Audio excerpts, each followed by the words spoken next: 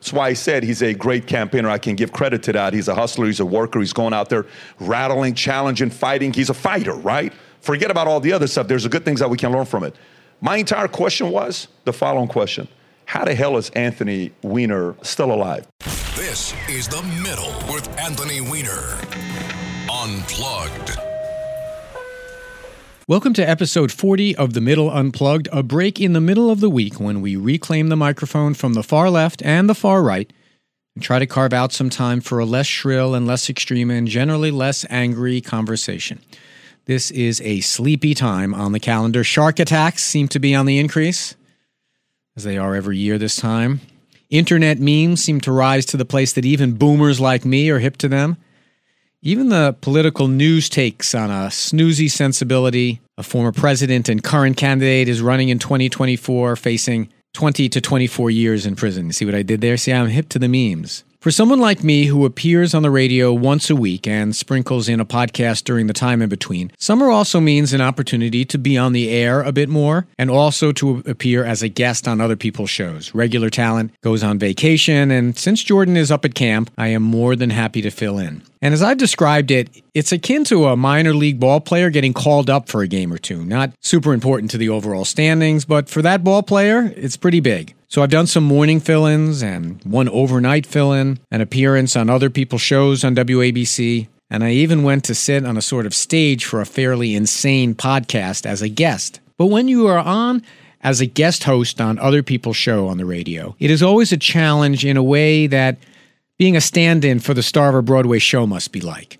The audience is happy to see the show, but there's usually kind of a groan when they learn that the name on the marquee will not be participating. And when it's me, it takes on kind of a next level. Here on conservative radio, when the regular host isn't on and instead it's Anthony Weiner, it's like going to a Led Zeppelin show and having Michael Jackson step on stage, or George Michael. Sure, what's a better metaphor? How about this? They want rock and roll and they wind up getting jazz when I'm on the air. So today, in honor of our 40th episode of The Middle Unplugged, we're going to devote this episode to some of the interactions I've had in those unfamiliar places. We should consider this kind of like an extended edition of Ask Anthony Anything, our usual segment at the end when we dip into our mailbag. Part of the reason I'm doing this is to try to bring the audience for the radio and the podcast closer together. Interestingly, we have a fairly distinct audience for each, since the show, The Middle, that I do on Saturdays, and this podcast are updated and uploaded in separate feeds. The radio listeners often don't get a feel for the podcast, and vice versa. So today, we're going to not answer one listener mail submission, but 3, and I'm not going to read it and then respond. I'm going to let you listen to the full question and hopefully my fulsome answer. And each represents a little bit of a theme. To begin is the issue of how the two sides in American politics not only don't agree with one another, but often find their political opposites simply dumbfounding, even dangerous. Here, I try to convince a caller to the other side of midnight that Democrats don't have horns. And let's start with Tricia in Connecticut. Go ahead, Trish. Mr. Weiner, you just alluded to college being so expensive because it's higher inflation, but it's also a racket that the administrators and tenured professors are well compensated, and the colleges know that students can get loans, so they can keep charging more and more. My second point is that students shouldn't be subsidized by the government. We don't have the money. They're printing money as it is. The trillions in debt is destroying the country, and the Democrat Party is incentivizing dependency upon government, and government should not be involved in all of these issues that are not constitutional and are just destroying our country with humongous debt. I agree with Mark Levin in his book that's coming out in September, The Democrat Party Hates America, and is the entity through which Marxism has installed its philosophy and its new revolution. I don't hate America. No, I'm not saying that people who vote the Democrat hate America. But the party, that's what they've been just destroying America. But the party is made up of human beings. Yeah, but the people controlling it, as one of your fellow Democrat voters alluded to earlier. Who do you think controls this party? I'm just curious, because I want to meet that person. They're doing a lousy job. Who do you think controls the party? Well, the people running, the leaders that are so, you mean the people? Adam Schiff is a liar. Right.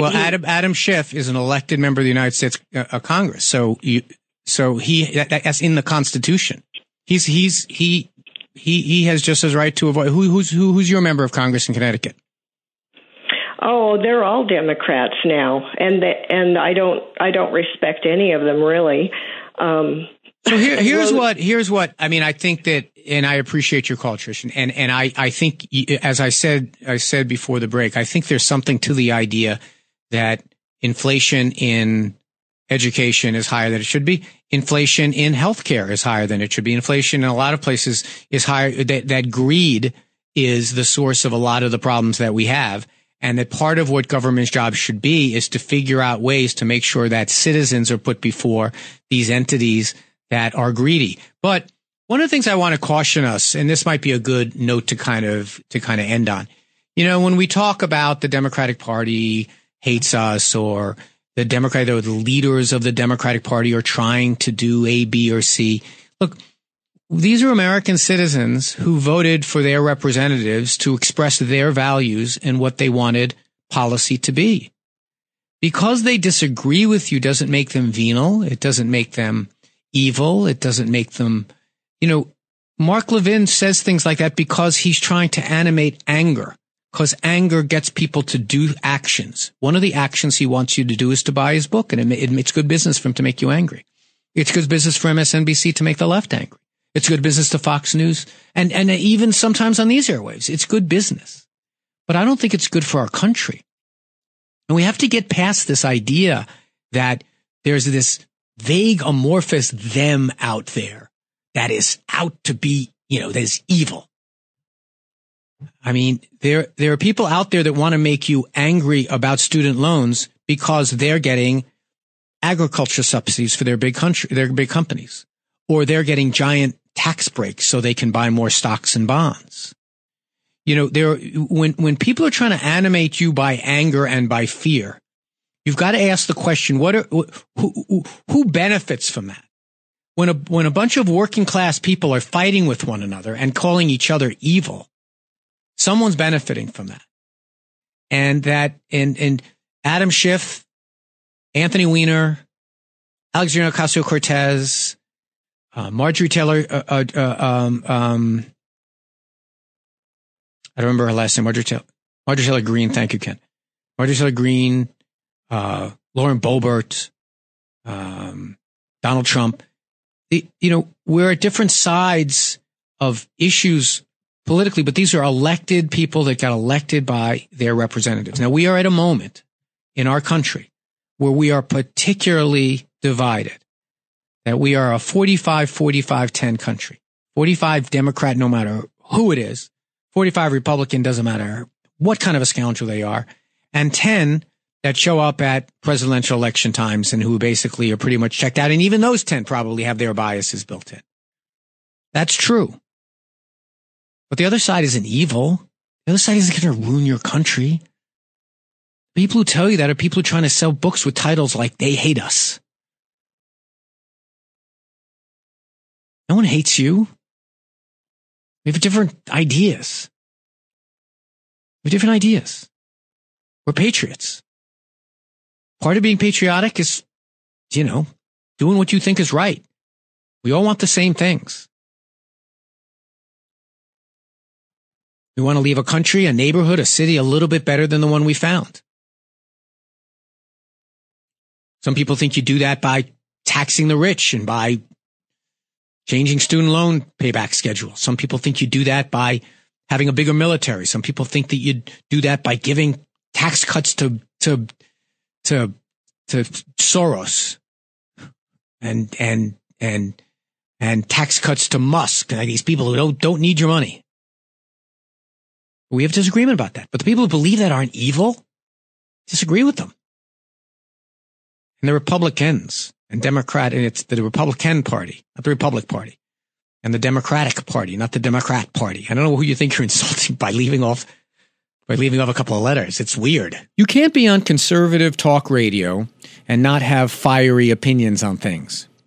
But another very common problem in the conversation and the debate both on the air and in the halls of Congress is this minor issue of facts. Often I find myself correcting listeners, but one caller to Bo Snerdley's show wondered about this in terms that were nearly spiritual in nature. Let's go to Frank in Pennsylvania. Hey, Frank, thanks for joining us. Oh, thank you very much for taking my call, sir. Mr. Weiner, I just want to ask you a question, and I just first-time caller. I just want to know what is truth. Okay, in this day and age, it seems like the lies are overcoming the truth in this country. Why all these politicians have to lie to get power? Well, it's a good look. In a way, Frank, it's the big question of life, right? What is truth? But I will say this. It used to be that politicians, despite their reputation, would not lie because being caught in a lie could end your career. I think it wasn't a thing as much in the past. Now, one thing I will say before I go into where we are today is there is a big difference between someone that says something that they believe that other people disagree with and a lie. I think lie is a hot word. Lie means that you know what you said was wrong and you said it anyway. Now, why does that happen? And I agree. It happens more today than I think ever happened in American history. And I think it's because of the internet. I think that there are enough people who will say things enough time in this anonymous kind of squishy environment of the internet that if they say stuff long enough and hard enough that other people who will come to believe it, even though it's wrong. And I think that people then go and repeat those things. I think that when someone calls up and says to me something that they had heard over and over and over and over again, to a point that they had come to believe it, is not the same thing as a lie. And so do politicians say stuff that is just not true? I think that happens. I think you get called on it. I think you get busted for it. I think voters care. But I think what more commonly happens in today's media environment is that stuff gets repeated over and over again that other people don't challenge and that don't get fact-checked. And that's the final point I want to make, is that there used to be a time that when media was a relatively controlled thing, meaning there weren't hundreds of thousands of different outlets. There was you had the 3 TV stations at night. You had the major newspapers. You had editors and editorial desks that made sure you had things kind of right, that there was some fact-checking going on. There was some sourcing going on. Well, nowadays on the internet, when someone can just tweet something out, it doesn't go on that way. And what very often happens is that others in the internet say, well, it was reported there, I'll go ahead and put it in my paper, whether it's truthful or not. And that, I think, is the problem. I don't think that politics, that's why I think I reacted so viscerally to this Joe Biden thing about his grandkids, because it is a knowable binary yes or no, is it true fact. No opinion involved. We've talked a lot about different people's opinions about, what should or should not have been done with the Hunter Biden laptop, etc.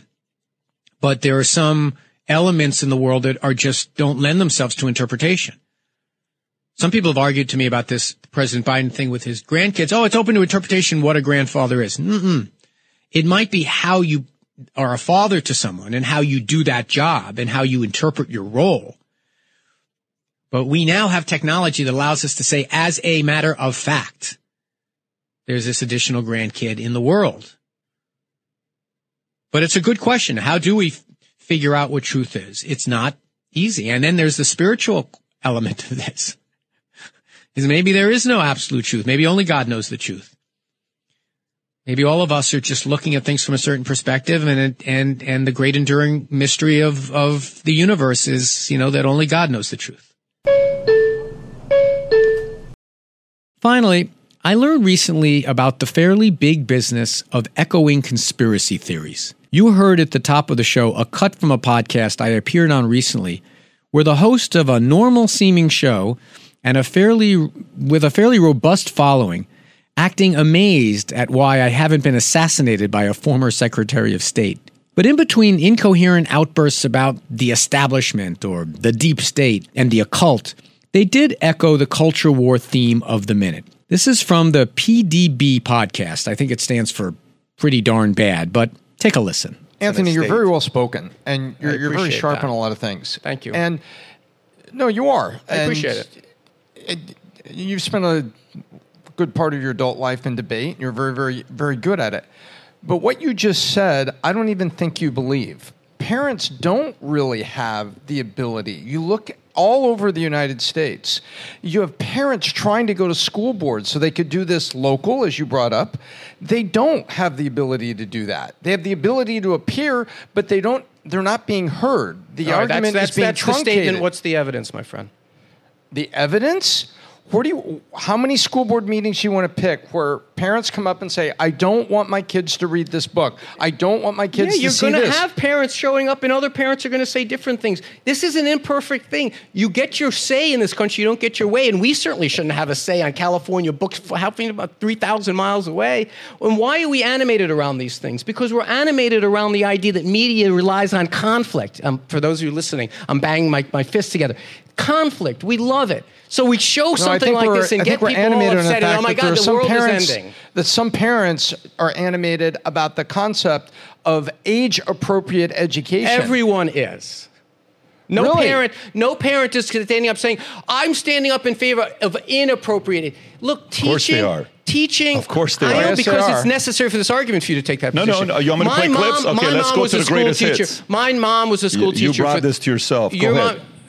My mom was a school teacher for 30-something years. Yeah. I can tell you how, and I have been to so many school board meetings. This is what I used to do. I would go out, I'd come back from Washington or as a city council, and I'd go to community meetings.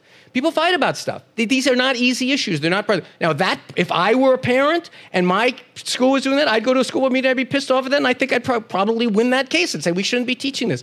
But you are a parent. Not if you're a parent. No, but I'm not a parent. You show me some excerpt that discusses whether it's California, New York, this is not a California excerpt. Anthony. That's where you and I disagree. This is not just a California excerpt. If your 11-year-old son was exposed to this, or a grown adult, a grown man was texting your 11-year-old son, what would you do about it? That's not the question we're suggesting. You're taking an excerpt from a California book that we all find disgusting. What would you do if you found someone texting your son?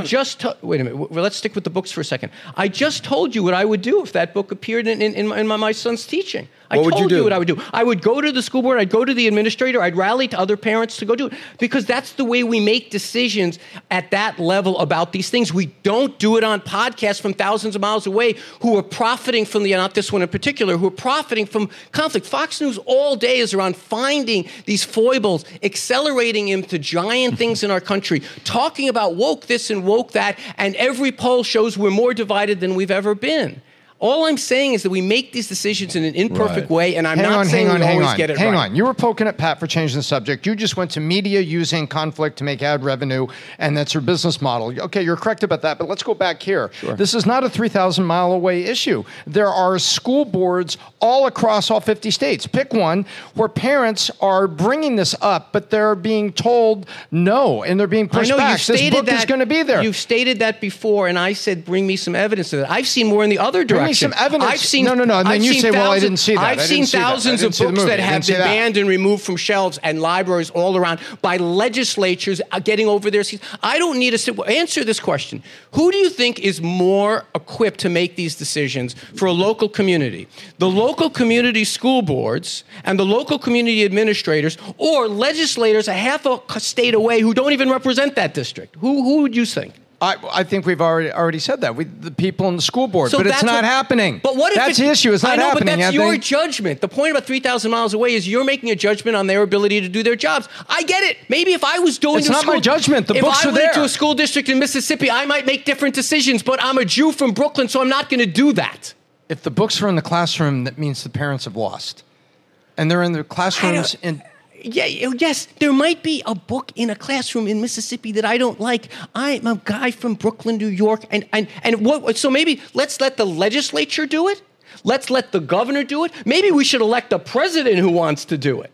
I mean, let's remember something. You want this perfect formulation of every decision being exactly where Fox News wants it at all times. No, shit's going to get screwed up sometimes. So there it is, a whole episode of Ask Anthony, from the sincere to the sublimely stupid. Next week, we'll be back with another kind of normal episode of the Middle Unplugged podcast. But if you would like to be part of the Ask Anthony part of this, where we do respond to questions, I can be reached at @RepWiener, REPWEINER on Twitter, or X. I don't even know what to call it anymore. It's Anthony D. Weiner on Threads, which is, well, it's Threads. Anthony D. Weiner is also the Facebook page. And then I can be reached on wienerwabc@gmail.com. I want to thank Eric Salas, our sound designer and producer, for this episode and the other episodes of The Middle Unplugged. And I want to thank you for all the support you've given not only this podcast, this is our 40th episode, but also The Middle, which, as I mentioned, is on at Saturday at 2 o'clock from 2 to 3. And then it's followed by Left versus Right, a show that I do with Curtis Sliwa. And those are all available on podcasts and wherever you get your podcasts. We've been getting a lot of great feedback and a lot of uptake from it. So if you have an opportunity to rate them or to comment, that's the way other people wind up hearing about it. And the growth continues. I really do appreciate all your support. And this marks the end of The Middle Unplugged.